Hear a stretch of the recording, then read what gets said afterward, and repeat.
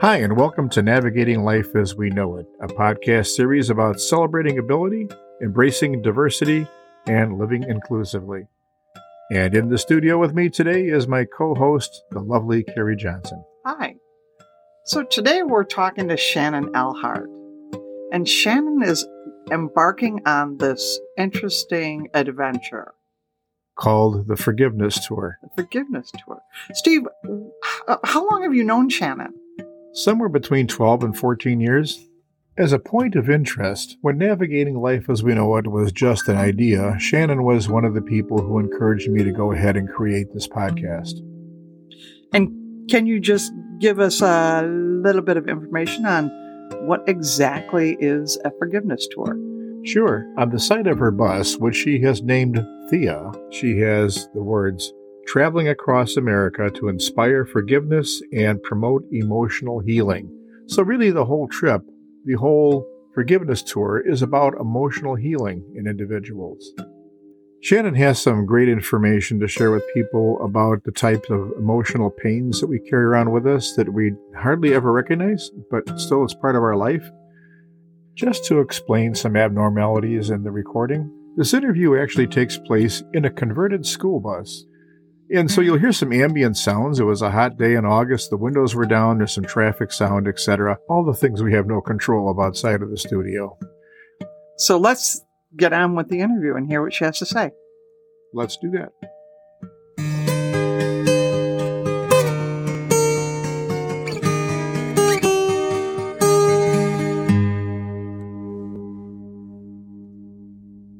Hi, this is Steve Johnson, and welcome to Navigating Life as We Know It. Today I'm visiting with Shannon Elhart, a friend of mine from a long time back, who is, first of all, she's a mom of two young adults, has been a teacher of the severely emotionally impaired middle school students. She's got a master's degree in counseling education and psychology, which she obtained to work with children. And she's also a certified life coach where she has obtained skills and competence to work with adults. She's also the owner of Green Heart, which is her company, the creator of Insight Healing and the Forgiveness Tour, which we're going to be speaking about. And she has a diverse life experience. Welcome, Shannon. Thank you so much. It's a pleasure and an honor to be here, Steve. It's a pleasure for me to have you here.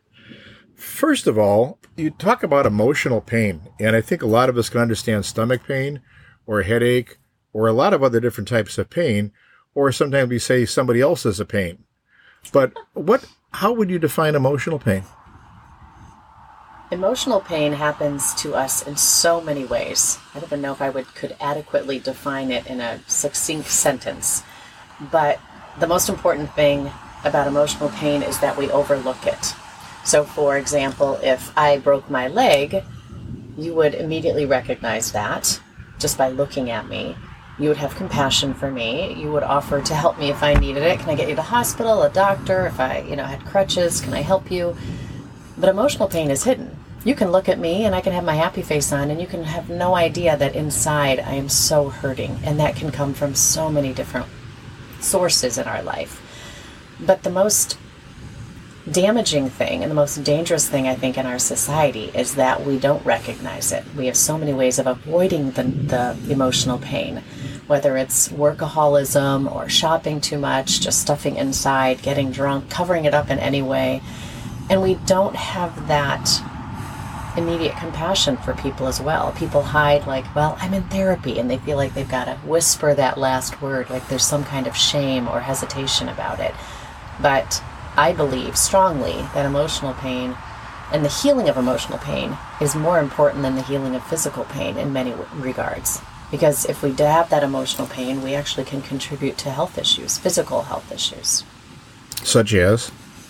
Heart issues, sleep issues, more anxiety and stress, depression, which can affect everything about our health. I could go on and on. I'm not a doctor, but isn't there a danger also that if you're so used to keeping it inside, you're not even aware of it? Absolutely. I know that I've done that. And in fact, I know that, I'm just out of my most recent depression, which was my deepest and darkest depression. And a lot of that was I had some emotional pain going on that I didn't know what to do with. And it just kept getting deeper and deeper. And you were at the point of actually being able to recognize them when it's happening. Yeah. And many other people are not at that position where they can do that. But the emotional pain, that it's chronic, becomes just part of life, and that's just the way things are. Exactly. And I think we have a tendency to write it off then and just say, well, life just does that to you. There's no urgency to deal with it. Right. And I don't think anyone's done anything wrong. I believe that this is a societal issue that we've been taught. We're always searching for some way to feel good, whether we're scrolling through our phone to check social media or look for a text, or we're working out or we're eating a great meal. We want to feel good as we're looking for dopamine fix, right? Exactly. So when the pain comes to our awareness, whether it happened 20 years ago or yesterday, we want to avoid that because it's painful. But that's actually, as counterintuitive as it is, it's the exact opposite of what we should do. And not only does it affect us, it affects our relationships with our children, with a spouse, with friends, co-workers, etc. They all see things in us that we don't, maybe some ugly things in us that we don't. And because they're polite, they won't say anything. Right. They just say that's the way you are. So that's okay. Exactly. So there really is no sign that says take care of this. Right, exactly. And it affects so much more than that. Of course, it affects our relationships, and I think that's one way where a lot of people overlook that. I'm struggling with something that I went through recently. Let's say, I'm just making up a situation. Let's say I lost my job, and I'm starting to get really stressed out about my financial situation. And if I'm a parent, that's going to be felt by my kids, most likely. That's going to be felt by my family and my friends because I'm feeling a lot of anxiety about my financial situation. Maybe on top of that, I feel embarrassed, so I don't want to talk to anybody about it because that's such a personal issue. So then I hold it in even more. I'm probably not going to be sleeping as well. I might have a shorter fuse and have more outbursts of anger or get sad and crying, and my kids are feeling that. I could start having stomach aches. It just keeps going. It's this ripple effect because we don't know what to do with our emotional pain. And sometimes in that situation, it is tough. You can't just snap your fingers and have a new career. But when we get into deeper things, let's say you were physically abused as a child and you're now in your 50s, and that pain has never been healed, it is still affecting you. I believe we carry our pain for the rest of our lives, whatever we experience. So let's stick with the child abuse example. If we don't heal that pain, we are going to continue carrying it in our life as suffering. But if we heal that pain, and there's many ways to do so, we will carry that pain with us as growth. But it stays with us regardless. So pain is the default, growth is the option. Growth or suffering, those are the two options. We're going to have pain in our life. It's unavoidable. We're humans. It's going to happen. But we can either carry it as suffering, where we continue to have pain from the pain, or we can carry it as growth, where we've learned, we've grown, we've become a better person. Those are the options. And it doesn't always make some sadness go away, because we have memories. Right. We live with that, but we found a way to deal with it. Right. And, since this is typically a podcast that talks about disability issues, families living with disability are not living on a different planet. Right. We're all still people. And people that really don't have any physical disabilities sometimes have internal ones because of things that have happened to them. Depression is a mental illness. Most of us have that at some time in our life. Many people think that individuals with autism don't feel pain, they don't feel sadness because they don't talk about thoughts and feelings. But they do want to be liked, they want to belong, they want to be understood, they want to be seen. Of course, absolutely. I'm friends with some people on the spectrum, and absolutely they do. That makes it even more lonely. Yeah. Oh, that's terrible. I've never heard of that, but that makes sense. I can see where that happens. People have a tendency to think that they don't care, but they do. Oh, that's too bad. They just have a hard time expressing or understanding it. Absolutely. The reason I wanted to talk about emotional pain first is because your forgiveness tour. That's a rather grand thing that you're embarking on. It is. I don't know that I'd be that courageous, but you are. That's okay. Courageous, crazy, little beach. I think you have to have some of both. Yeah. Yeah. Yeah. So tell us about the forgiveness tour. Well, it kind of slowly evolved where I wanted to find a way to provide more help for people with emotional pain, which is nearly all of us. And so at first, I live in West Michigan, as you know. At first, it was going to be a West Michigan thing. And then I decided I wanted to travel, and I was going to kind of do the Midwest. And then I got really crazy and decided I wanted to travel the entire country. So I sold my home and bought an old school bus, which we're sitting in, actually. And I gutted it and made it into a motorhome, which is called a schoolie. And I did that so that I could travel the country within my home, which will save a lot of money, but also allow me to, allowing myself to get to all the places in the country and do the speaking that I'm doing about forgiveness. And the reason I did this was because I think we desperately need it. Forgiveness is almost always the culmination of healing emotional pain, which isn't always healing is sometimes the wrong word. It can be finding acceptance. It can be finding a purpose. I know we can learn from absolutely everything we go through, no matter how horrendous. There's always a lesson we can learn. So when that happens, it almost always ends in one of 4 different types of forgiveness. And that's what I want to teach and inspire as I travel the country. No. I'm asking this question not because I'm challenging you, but just because it needs to be asked. There's 350 million people in this country. Mm-hmm. What difference do you think that'll make? What I'm hoping for, and that's a great question, is the ripple effect. In fact, that's what I'm really asking of people when I'm doing the speaking. So when I speak, it's obviously a presentation on forgiveness. And my goal is to get people to reflect on their own life journey. And I have an evaluation that I've created that helps people do that. So they kind of get the bird's eye view of their life journey. Because we've gotten so accustomed to stuffing our pain in the back of our minds and not dealing with it, we don't really realize sometimes how much we've been through. I'll give you a good example. I was working with a wonderful client, a woman who'd been through a really tough divorce.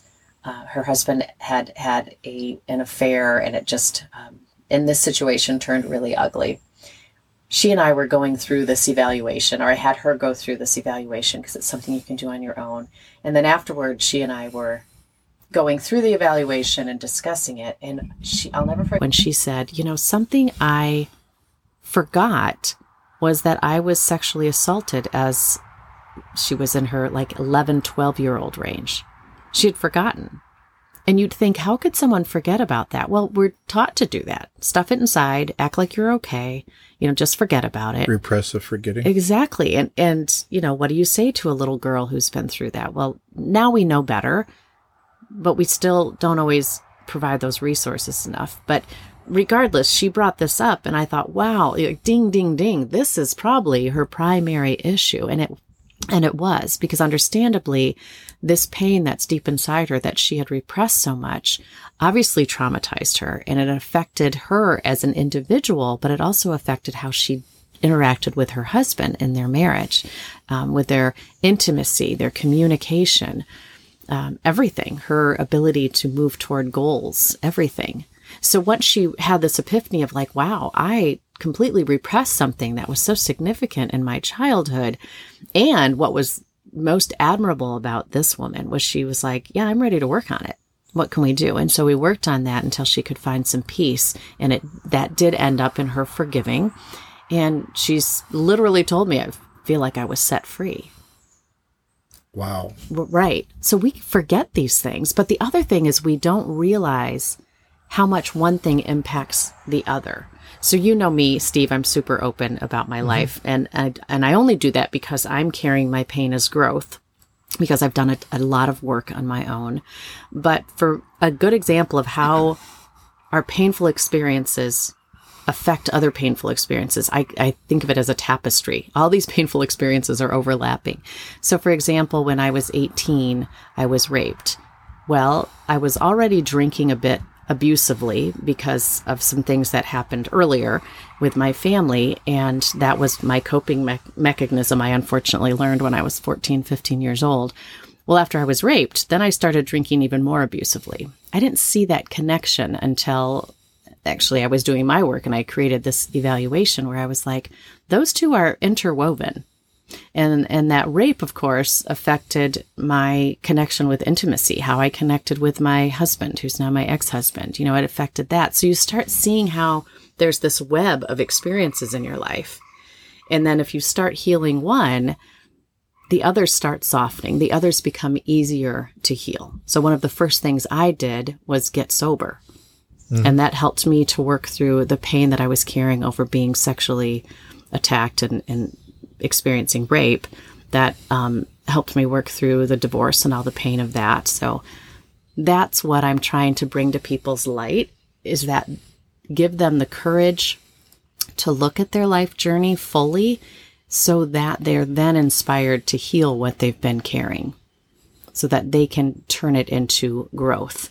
I want to help break the stigma of getting therapy. I don't think the word therapy should be whispered or have any hesitation. It should be something you're proud of. I think it's a little different today than it was maybe 20 or 30 years ago, because then it was like, wow, that's really, you must be weak or something, because strong people don't need that. Right. Until we have examples of strong people nationally known, that you find out that they're in some type of a therapy or they come clean about their life. Thank God. Then it's like, well, I guess it's not so strange. Right. And in the same way, there's other things that have been stigmas too in terms of different health things. Men don't like to go to the doctor. Right. Because they can master their own health. Well, bullshit. And women shouldn't be angry. You know, it shouldn't be. Yeah. That's the problem. We have too many shouldn't be's in this world. Exactly. Which are just stopping us from being human. Well, when you were just talking about some of the things that people go through, they deal with it because people think they should. And they don't fess up to it because they think it's a weakness. Right. Those of us who are not living that situation find it easy to judge other folks. And nobody wants that pain on top of the rest of it. Right. That is a big problem. That feeling the judgment from others. So aside of breaking that stigma or helping to break that stigma, I also want to communicate that there are other modalities of healing emotional pain, not just traditional talk therapy. I value traditional talk therapy.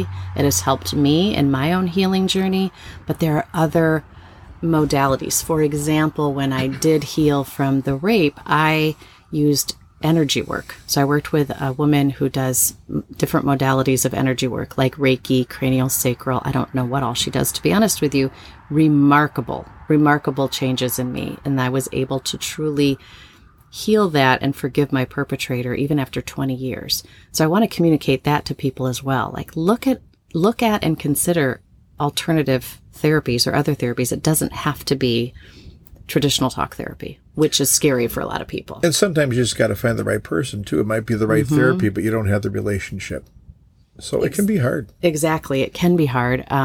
Ironically, I just had a friend begin therapy yesterday, and I told her when she went in to meet with a therapist, make sure you feel completely comfortable, can be completely authentic with this person. If you don't, it's not the right therapist. Doesn't mean there's something wrong with the therapist or wrong with you, but you have to be completely 100% comfortable with whomever you're working with in whatever modality you choose, or the healing won't take place. At least it won't take place as smoothly as it could.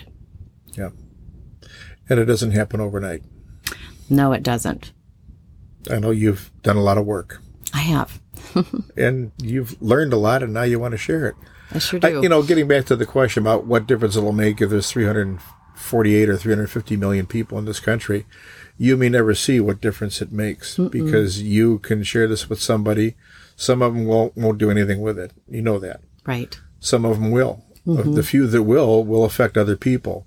They'll see a difference. They might ask some questions. There's that ripple that happens in the pond that you might never see the effect of it, but it's doing something. And that's also good for you. Exactly.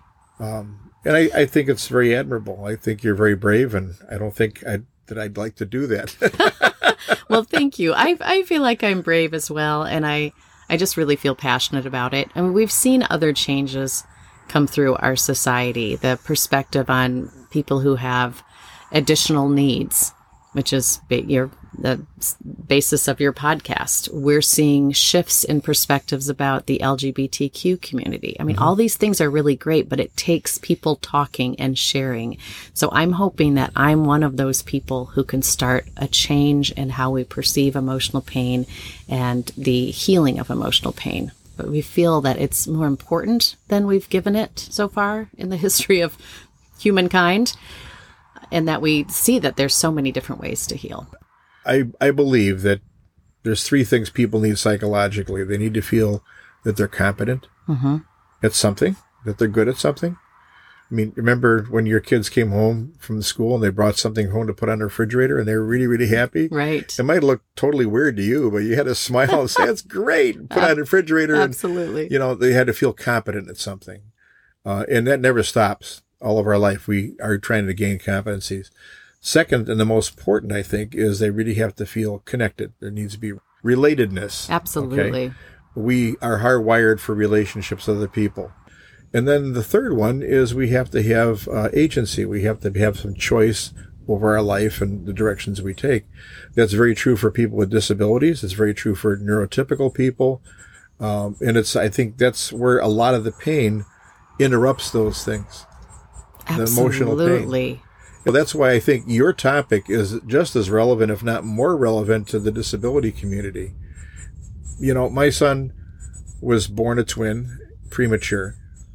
And to this day, 33 years later, I'm thinking, was there something that we did that caused her to deliver these babies premature that I could be indirectly responsible for the death of one and the disability of the other? I don't know that there is. I think I've forgiven myself, but there's always in the back of your mind, did I do something? Or maybe we pursued a therapy that didn't work because I chose the wrong therapy, physical or occupational therapy or whatever. Maybe if I had done this other one, we would be far ahead now instead. Or the personal failures of patience and maybe attitude. Because I know that when I have a bad day going for myself, my son Liam has a bad day. It's like he can pick up the radio station that I'm broadcasting, which is, damn, this is a bad day. Right. And he responds to it. And that's what happens within our disability community. So there's forgiveness that needs to be expressed for ourselves and for others. We all think that we have total control. And when we fail, it's because we did something wrong. Exactly. But it isn't. No. Oh, certainly not. We have that negativity bias in our brain. And I think most of us are all very hard on ourselves. So when you talk about the self-forgiveness that I also hope you found, probably my favorite thing to say about self-forgiveness is that in every moment, we are all doing our very best with what we understand in that moment. So people can really soak that in. In every moment, we are doing our very best with what we understand in that moment. So when you made choices about Liam, you and Carrie, you were making the best choices that you could in that time with that current understanding. To look back and think, what if I did something wrong? You didn't. You were educating yourself. You were probably intuitively also feeling through what would be the best decision for Liam. And if we can think that way, like, what if I didn't make the right decision? We need to be able to see the reverse of that. Thank God I didn't make a decision that would have caused more harm to my son, which you didn't do. But some people think they did by not making the better decision. And that's the judgment factor. It's really, I love your statement about that you're making the best you can with what you know at the time. Right. And I really think that's extremely true, because otherwise we punish ourselves for the rest of our lives about things that we can't go back and change. Absolutely. We did the best we could. It does. And sometimes our decisions lead to catastrophe. They do. But having that awareness, using our intuition, and just always doing our best with what we understand, that's all we can do. And beating ourselves up is not going to serve any kind of purpose. And believe me, I am like professional level of beating myself you got up. Your I PhD just try. Yeah, I do. Well, there's levels of consciousness that we all live at. And the lowest levels of consciousness, shame is the lowest. guilt is the second lowest. They're pretty much pointless. When we get there, It's like, what can we learn? How can we grow? Move on. Because you are not going to do anything by wallowing in shame and guilt. But you can do something constructive with it. Yeah, you can change. You can accept. You can move forward. But a lot of us are really good. The only challenge I would see with that statement about you're always doing your best is there's time in the moment when you know that you are not doing your best. Mm-hmm. And those are the most uncomfortable times when we are squeamish. Right. So another one of my journeys, and this is a great example of that, is I've been sober about 9 years. And I didn't get sober right away. But before I went to AA to begin my sobriety journey, I didn't know better. I really had this, and I didn't spell it out this verbally, but I really had a belief that my alcohol use helped. It took away the pain. I didn't have to feel it. I didn't have to think about it. It made me feel more confident in social situations. Now, it's obvious to me now that it was just making everything worse in many ways. When it got more uncomfortable was when I went to AA and I got sober for about 1.5 years, and I learned a lot. I did the steps. I worked the program. I heard everyone else's stories. Then when I fell off the wagon for the first time after about 1.5 years of sobriety, that was far more uncomfortable because in the depth of my brain, of my personal awareness, I did know better. So it was much more emotionally difficult for me to fall off the wagon and drink again because I knew in my heart of hearts, I knew better. So you're right. But that's where we really start feeling some motivation for growth, is if we can really be honest with ourselves and say, I know better than this. But in terms of your decisions with Liam, I know you and Gary well enough. You did the best that you could at that time. Sometimes you can believe something before you feel it. Absolutely. That is a tough situation to be in. But, and I can say it till I'm blue in the face, but you and Carrie have to feel that. You're right. Yeah, and I think we do at this point. Nothing's ever 100%, but it's in the high 90s. Yeah. And I can say with my 2 kids, who are your average human being, I know there are things I could have done differently. I look back and think, even little things, I wish I had taught them more about cooking. You know, that they were both a little more comfortable in the kitchen. Not that I'm the greatest cook. And then big things that I didn't handle well. And I can spend the rest of my life beating myself up, or I can find a way, if I can, to now do something better. If it requires having a conversation with my kids about apologizing, owning something, or just letting it go. But even with my neurotypical kids, I know that I made decisions that I wouldn't make now. Sure. That's part of growing up. It is. So, but it's part of being a parent. We're still growing up, Shannon. Right. But so even though Liam has more needs than you would maybe see in my kids or in your other children, to me, it doesn't warrant you and Carrie being more hard on yourselves, I guess is what I'm trying to say. Hopefully that makes sense. Yeah, it does. It does. We are going to take a short break right now, and when we return, we'll be talking with Shannon about 3 other forms of forgiveness: forgiving others, accepting forgiveness, and divine forgiveness. Back in just a few minutes.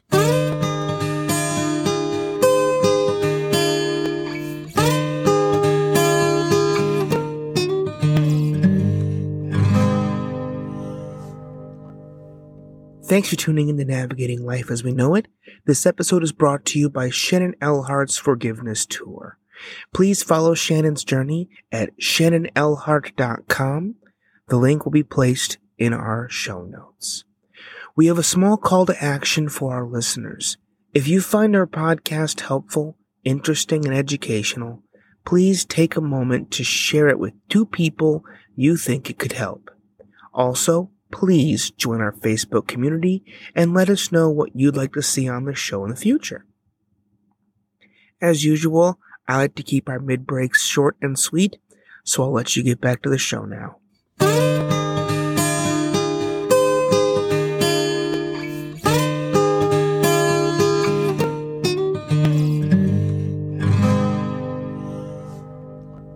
Welcome back. Now let's continue our conversation with Shannon Elhart. So self-forgiveness is the first of 4 that are the 4 parts of the forgiveness tour. And the second one is forgiving other people. Right. That can be a challenge. Absolutely. And the reason why I believe self-forgiveness is more important is that when we work through self-forgiveness, which is not easy, we might think it is because we're not having to speak with anybody else, but you have to really own your stuff and you have to look at it. But when you reach that self-forgiveness, obviously you're practicing self-forgiveness, but also self-compassion. You're really looking at that statement I shared of, I'm always doing the best I can in every moment with what I understand in that moment. Well, if that's true for me and you, Steve, that's true for everybody. So when it comes to forgiving other people, you tend to be a little more open to having compassion for them, having forgiveness for them, and realizing that they too are doing the best they can in every moment with what they understand in that moment. Definitely there's resistance, but when you work through forgiveness of self, forgiveness of others comes a little more easily, at least in my experience. Well, I think if you don't respect yourself, it's hard to respect other people. Mm-hmm. And have compassion, too. Yeah, and part of that respect is compassion and self-forgiveness. Mm-hmm. I think people are resistant to forgiveness, and I've been too, to forgiving people who've hurt me. And I think it's important to remember a few things, that it truly is for you, not the other person. You are not condoning or saying whatever they did to you is okay. You're just forgiving them. You're freeing yourself. Also to know that forgiveness isn't a feeling. It's a decision and it's action. And eventually when you reach forgiveness, you're going to feel differently, but you shouldn't be trying to feel forgiveness. Another thing that people love, which is a misconception, is that forgiveness is not the same as respect, liking, or trusting someone. So said in another way, you can forgive someone, but still not respect that person, still not like them, and still not trust them. I think many people think that's part of the deal. Oh, yeah. Yeah, now, I forgive you. Now we got to hang out every week. I'm like, no. A couple of weeks ago, we sat in on your trial presentation for this to take on the road. And when you said that about you don't have to like somebody or respect them, that opened up all kinds of possibilities for forgiveness. Everyone I've, there's nothing in the world that's going to make me like this person. So everything they say and do that just adds to the pile of things that I don't like about them and I can't forgive them for maybe something they've done to me in the past. But you do this for yourself because it takes toxins out of your body. Absolutely. Basically. Yeah, and there's people that you will never like, but that doesn't mean that they're not in pain also. Absolutely. And no matter how much you might disrespect somebody else, it's cruel to inflict pain upon them, even if they so richly deserve it. Oh, absolutely. And I have people who I feel could deserve my vengeance, but that's the rule too. Even if you don't respect someone, you should still treat people with respect. And I do try to live by that. I'm not perfect. But everyone loves that one. I don't have to like them. And in fact, at the end of forgiveness, you either need to choose to rebuild the relationship or release the relationship, if that's even a possibility. And oftentimes, the smartest thing is to release it. And another thing that people get a kick out of when I say is you can even forgive someone who's dead. You really can. Because your forgiveness, in fact, here's another tip people might like. You don't have to talk about it with anybody. You don't even need to go to the person whom you're forgiving and say, I forgive you. In fact, that might cause more problems. This is a private, personal journey. No one has to know. Isn't that part of the 12-step program to go to people that maybe you've injured or hurt and say to them that you If it's appropriate, yeah. Okay. And that's making amends. Because it could be very dangerous in some situations to do that. Oh, absolutely. Or you could be apologizing for something and in doing so, opening up a wound that even wasn't aware. One person, I remember when I was in AA and we were talking about this step, which is a very important step. Someone said, so a good example, they were talking to the group. If you were drunk and you slept with someone's spouse, you don't go to that spouse or the person and say, hey, by the way, 10 years ago. And because that person's like, wait, what? You slept with my husband or what? Now you've caused another earthquake someplace else. Exactly. So you make amends when and how it is appropriate. Yeah. And I love that step. And I love AA and I'm a big believer in it. But what I found it's lacking is that making amends and saying, I'm sorry I hurt you is important, but we also need to forgive ourselves when we're working through an addiction and forgive people who've hurt us. Because sometimes those people, we use that as an excuse to get drunk or high or whatever you're doing. So there's those 3 types of forgiveness. And actually, another one that you really need to work through is not just giving, but receiving and which forgiving is number yourself. 3, right? Number 3 is receiving forgiveness. Getting back to that, when it comes to, what was I going to say? I think it's perfect. I'm glad you do that too. I would say, receiving forgiveness, it's an important step of AA. I like the steps in AA. You talk about addiction. Mm-hmm. Now, obviously, there's some things that are much more nefarious, alcohol, drugs, things like that. But I think every one of us has some addictions. Absolutely. And sometimes those addictions can hurt other people too. It might be materialism. It might be the need for power. It might be whatever happens that you're obsessed with. iPhones, yeah. Which can create pain in other people. Maybe not disastrous pain, but still it causes problems. And so some of those steps could be used by anybody. And I think they're just intuitive for human beings to forge better communications and relationships, is to be able to forgive others and forgive yourselves and ask for forgiveness. Absolutely. Again, as you said, when it's appropriate and when it's safe, but it's okay to give forgiveness to someone who's dead. I got this image all of a sudden as a cemetery being one huge confessional. Yeah. Yeah, absolutely. And where people can confess and ask for forgiveness, hopefully know that it's granted.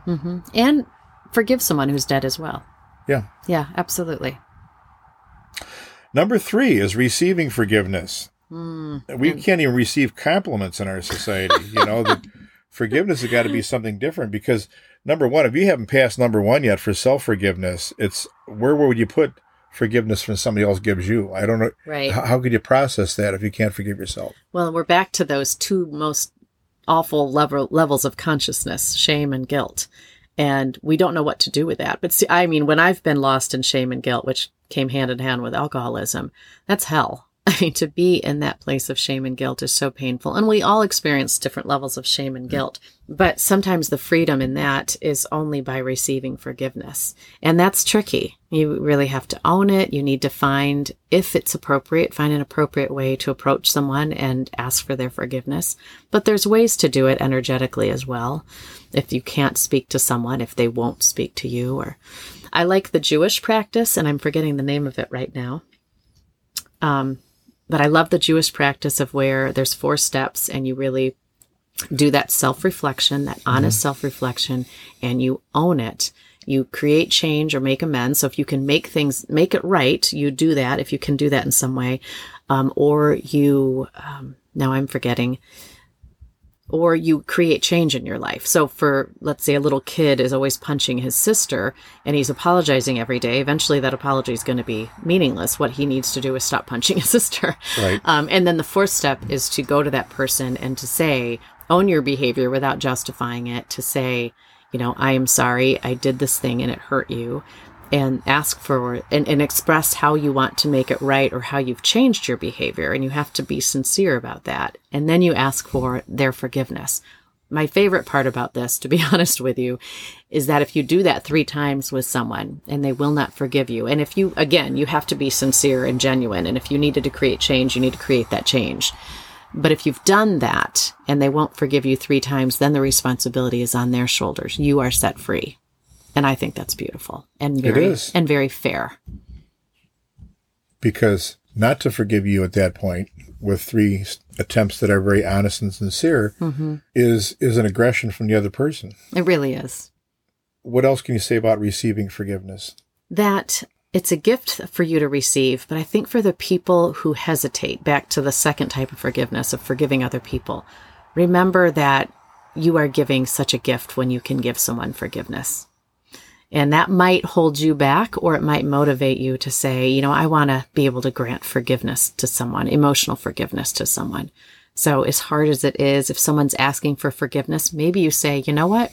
Right now, today, I can't. I'm really having a hard time, even though you came here sincerely asking for it. But I'm willing to go back and see if I can, do my work for it.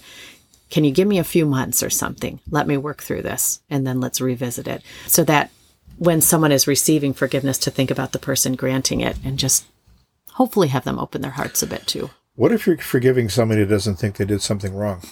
Oh, that's so hard. And there's a great quote, and I don't know who said it, but something about The power of forgiving someone who's never going to say they're sorry, who's never going to say, I hurt you, I apologize. And there are many people like that.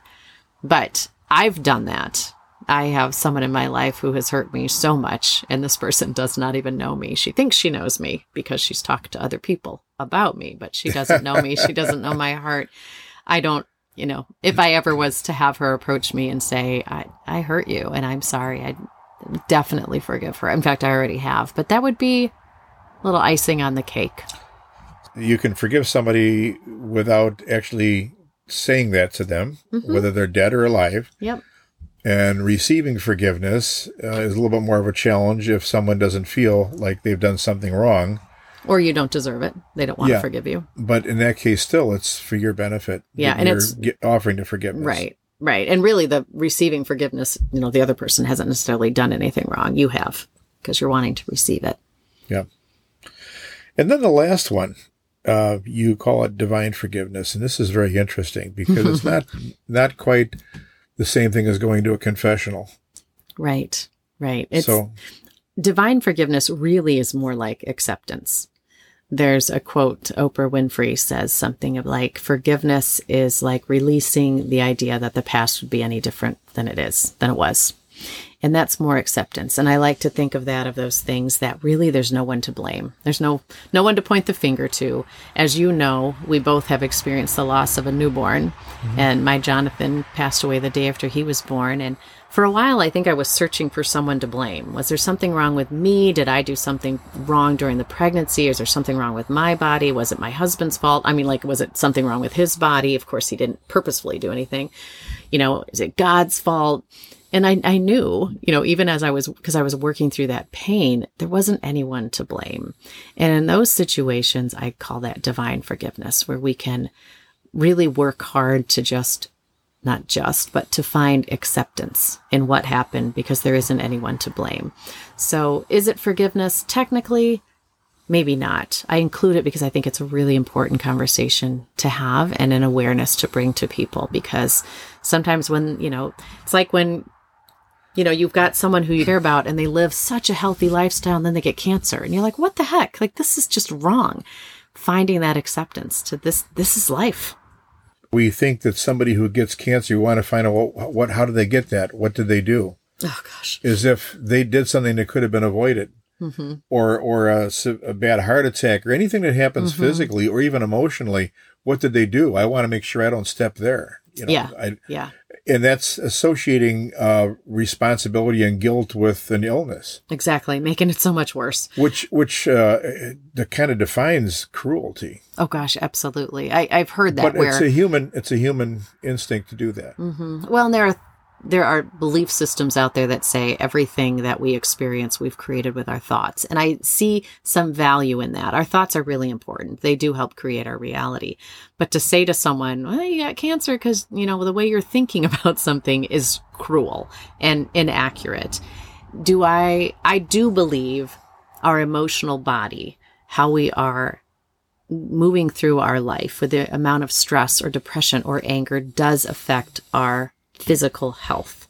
If you're angry all the time, I do believe that can contribute to heart issues or maybe stomach issue and things like that. But to say, well, you did something wrong to get cancer, even if you were thinking negatively, or maybe if you were more forgiving, you wouldn't have it. Or if you didn't eat that type of food, or you ate this type of food instead. And I've known people who smoked their entire lives heavily and never got lung cancer. And I know someone who never had a cigarette in their life and they did get lung cancer. So there just is no simple rule for that. And the other one that you may have experienced or at least felt around you, the idea of alcoholism as being just a weak character. Oh my gosh, absolutely. That it's just it's a personal choice, like, well, you brought that on yourself. There are decisions that bring you, maybe that bring that on, but it doesn't mean that you created it. No, absolutely not. I mean, I poured every alcoholic drink down my throat. No one forced me. I have to own my struggle with alcoholism 100%, or I was never going to get sober. But I also need to own my sobriety. And there are many times that I wish other people would recognize that. It is frustrating to be seen in the negative light of, oh, you're an alcoholic, when I'm like, oh, but I'm sober. And even if I wasn't sober, when I tell people my full story and make it clear, I didn't choose this. I didn't go out thinking, I think I'll become an alcoholic and wreak havoc in my own life and the people I care about. Yeah. It was unfortunately a coping mechanism I learned that I believed was working. It covered up my pain. Of course I can look back and think, oh my goodness, I wish I would have thought differently, but I wasn't thinking differently at the time. Because you made the best decisions you could at the time with the knowledge and experience that you had, which is a paraphrase of what you said before. And it's a perfect paraphrase. So you let it go. Mm-hmm. Right.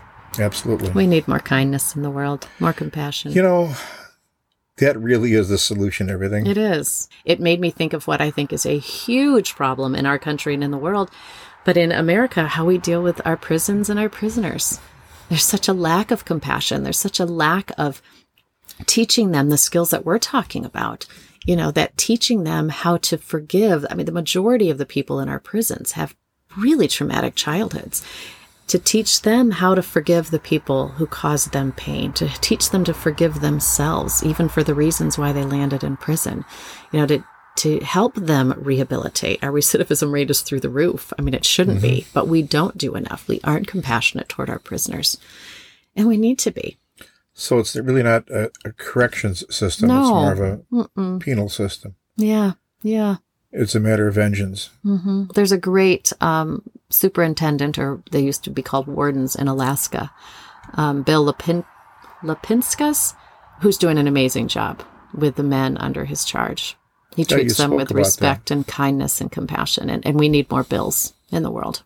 We really, in our prison systems. And there are other people doing good as well. And there are wonderful programs that are being created, thank goodness. But we're hurting all of us by not running our prison systems differently and with more compassion and hope and dignity and respect. Moving on, what is the Good Things Society? Because who would not want to belong to the Good Things Society? Well, I love it because, of course, I created it. My little tagline with the Good Things Society is where everything we do is about living a more optimistic and happy life and spreading that positivity to the world around us. And I want to add really quickly, because I know you might not say this. This doesn't mean being oblivious or wearing rose-colored glasses. It doesn't mean just being naively happy. No. Not at all. No, it doesn't work. It's in spite of the things that are negative, recognizing the beauty. Absolutely. And it's always there. We have just created a culture where we don't tend to see it. Right now we're sitting in the bus and it's kind of a rainy, glum day, but why is that not a beautiful day? Our world needs the duality of rain and sunshine. If it doesn't rain, the flowers won't grow. Exactly. So there's beauty and reasons to feel happy all around us, but I think we've lost track of those. And I do too at times, that I just kind of get caught up like I did, somewhat recently with depression.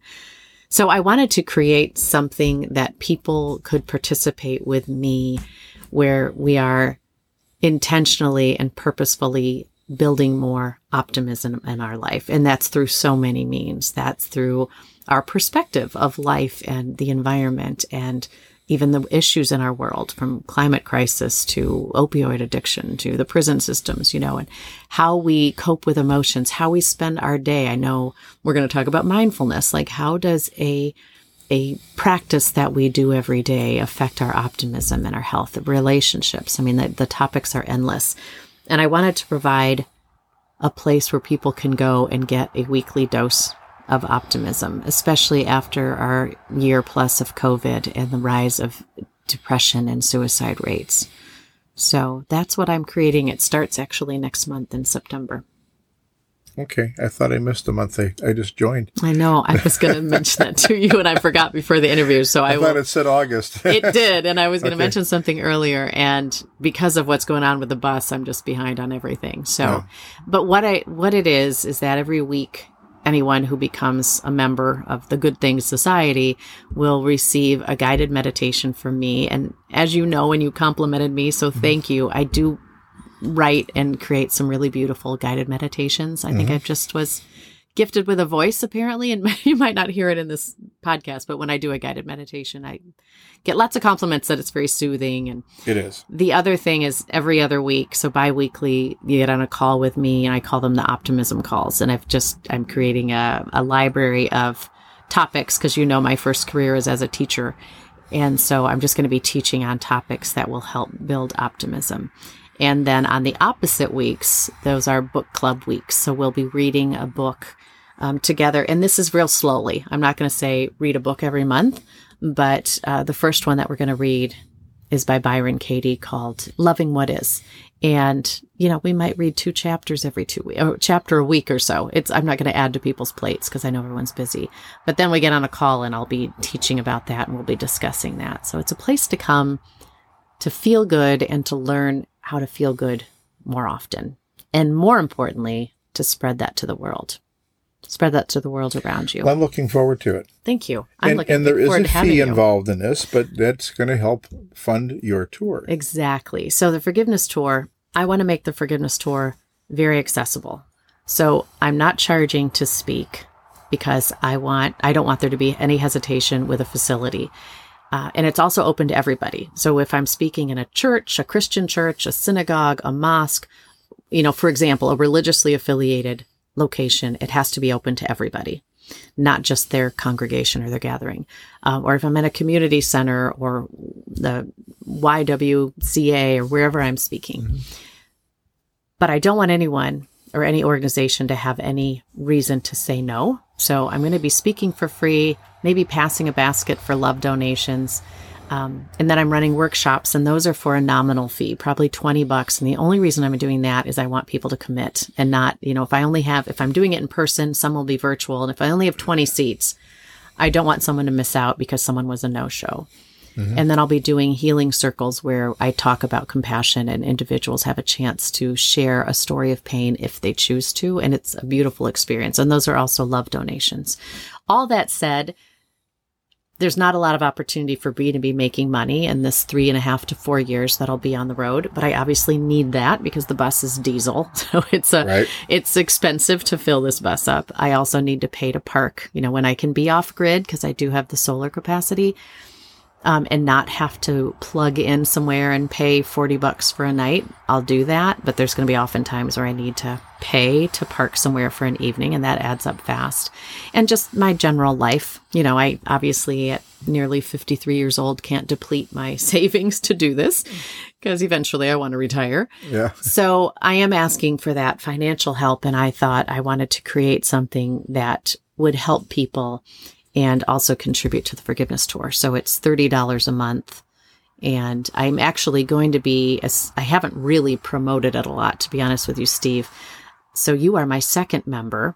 And so you'll be included in a promotion I'm going to be doing soon, just for listeners to know that I'm going to be giving the first X amount of people, maybe 100 people, a free gift just for joining. And it'll probably be a copy of my book and a secondary option, tangible item. I'm kind of kicking around a few different ideas. So you will be a recipient of that thank you gift. Okay. So if someone does want to become a member, they can go to my website and look for the Good Things Society and become a member for $1 a day and receive some perks. And your website is very robust. You have a number of things in there. You explain the tour. You talk about your background. You talk about just a number of things. I mean, it's rather comprehensive. And you've done a number of YouTube videos, too, which we're going to talk about when we get to talking about meditation. Yeah. That take people through different steps. Right. So. And a great place to follow me is Instagram and then Facebook. I have a page on both of those that's just the Forgiveness Tour. So if they want to keep up, and I'll be doing some interviews and a lot more content coming up. Okay. Well, we're going to wrap this up at this point. I want to thank you very much for sitting down with me today and going over this. I think there's a lot to be said about your Forgiveness Tour. I would love to be in your audience as you travel. I'd love that too. I know it's kind of scary for you. It's the unknown. Yeah. Yeah. There's definitely some fear. And even traveling the whole country, it's just me and my dog, so just that aspect as well, But think of all the growth and the stuff you're going to learn. Oh my gosh. Too. Well, and all the beauty I'm going to see. I definitely have quite a long list of national parks that I want to stop at and take a few days to hike. But also all the amazing people I'm going to meet. I mean, I love meeting people. I'm one of those people. I'm an introvert, so I definitely need alone time, and I thrive with that. It's necessary. But I also am one of those people I could sit down and talk to the Queen of England or a homeless person who is, living under a viaduct or whatever. I think everybody has value. I don't see a hierarchy in people. I just enjoy talking to them. It shows. Thank you. Well, I just want to say thank you for having me on here. It truly is an honor. It means a lot to me, Steve. So Well, thank you very much. And thank you for your as friendship. Shannon travels, we're going to be checking in and having a little information about her progress and also talking about mindfulness over the next several weeks. Yeah, thank you. I look forward to it. And I don't know if we mentioned my website. No, we didn't. I'm sorry. No, that's okay. I just want to make sure if people want to go check it We'll out. post information about you and some videos also along with this. Okay. But let's mention it now. Yep, it's just my name, ShannonElhart.com. So that's ShannonElhart.com. That's not hard to remember. No, it's not. Okay. Thank you very much.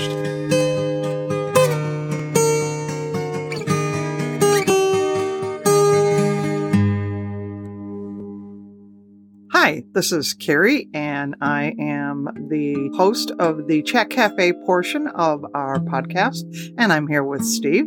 Hello there. And we're just going to recap some of the wonderful information from Shannon Elhart and her forgiveness tour. I was fascinated by the concept of emotional pain. I had never really thought about that before, but she gives some great concrete examples of emotional pain in her own life. As she describes emotional pain, either we continue to have suffering or we turn our suffering into growth. I thought that was a profoundly positive way to deal with it. Right. I just really adore how Shannon presents her ideas and some of the things that she talks about. I mean, you have a web of experiences in your life. That is so true. Half the time, you don't even know that so many things are interconnected until you're in the midst of it. Also, she was talking about how you don't have to be good to do it. You don't have to be good at this. You don't have to bear everything in order to go through this process. Every path to emotional healing will look different from one person to the next. It's really all about discovery, and sometimes it takes a while. It took Shannon years to get to the point where she is now. But as she says, it's certainly a journey worth making, because in the process you turn emotional pain and suffering into growth.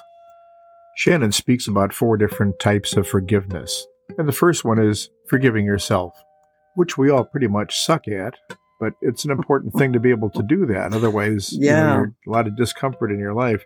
Forgiving other people, even some people who have done unforgivable things. As she says, you do this for you, you don't do it for them. Right. If you can forgive somebody, it doesn't mean you trust them, that you like them, or that you care to have them in your life. But you forgive them, you release yourself. And one of the examples that Shannon put out there for herself is she was raped at the age of 18, and she forgave the person because she had to get past that pain and turn that pain from suffering into growth. And that wasn't something that she did immediately. It was something like 20 years later. It took at least 20 years. So. But she did it. Yeah. And then that was the growth that she then was able to receive from that pain. That's cool. Very important. And I really thought that the Jewish tradition of forgiveness, and I'm just going to spell it because I do not know how to pronounce this. It's T-E-S-H-U-V-A-H. And I thought that was a fabulous eye-opener in regards to forgiveness, because I think oftentimes we might feel like, I can't ask this person for forgiveness because that was a really rotten thing that I did, but I'm not going to do that again. I'm going to change on it. So you present all of this to the person that you offended, and you tell them, I wronged you. I did this thing. I'm not going to do it again. I'm going to change my way. I'm going to be better at everything, and I'm asking for your forgiveness. And if they deny it to you, you can go back 3 times, and then you're done. That's up to them, but you're done. I thought, you made your best effort. That was so freeing to hear that for me. I just really, very interesting. And then divine forgiveness. Which has nothing to do with a confessional and a priest. Nope. It's based, we all have a situation where something happened in life and we can't understand why it happened. There's no one to blame about it. And the divine forgiveness is almost like forgiving the universe for the circumstances that caused something to happen because nobody caused it to happen. Acceptance. It's acceptance of what was. And not having to know why, not having anybody to blame, but sometimes things just happen the way they happen. Indeed. So I'm very excited to keep in contact with Shannon as she goes on her forgiveness tour and checks in with us occasionally so you can see how she's doing. And I'm really happy to announce that we have a special feature starting in October that involves Shannon. We'll have Mindful Moments, typically released on Saturdays. It'll be a brief conversation about different techniques that are used in mindful meditation to help people improve their lives, lower stress, and hopefully also improve their health and well-being. And there's another great way to assist Shannon in this endeavor of hers and get some excellent information for yourself as well. It's called the Good Things Society. On her website, Shannon describes the Good Things Society as follows, where everything we do is about living a more optimistic, happy life and spreading that positivity to the world around us. The Good Things Society includes optimist calls and a book club. These will alternate week to week. If you'd like more information about the Good Things Society, you can find the link in our show notes. Perfect. Thank you so much for listening to us. Yes, thanks for listening. Until next time, be well and be kind. Thank you for tuning in to Navigating Life as We Know It. Your hosts have been Steve and Carrie Johnson. Alexander Stark, aka me, is your producer and editor. Holly Johnson maintains our website and helps write our blog articles, and Daniela Munoz helps with research, outreach, and social media. We couldn't do what we do without every person here, including you, our listeners, who give us the most important thing of all, purpose. Until next time, Enlockey is a production of Envision Media Group, LLC.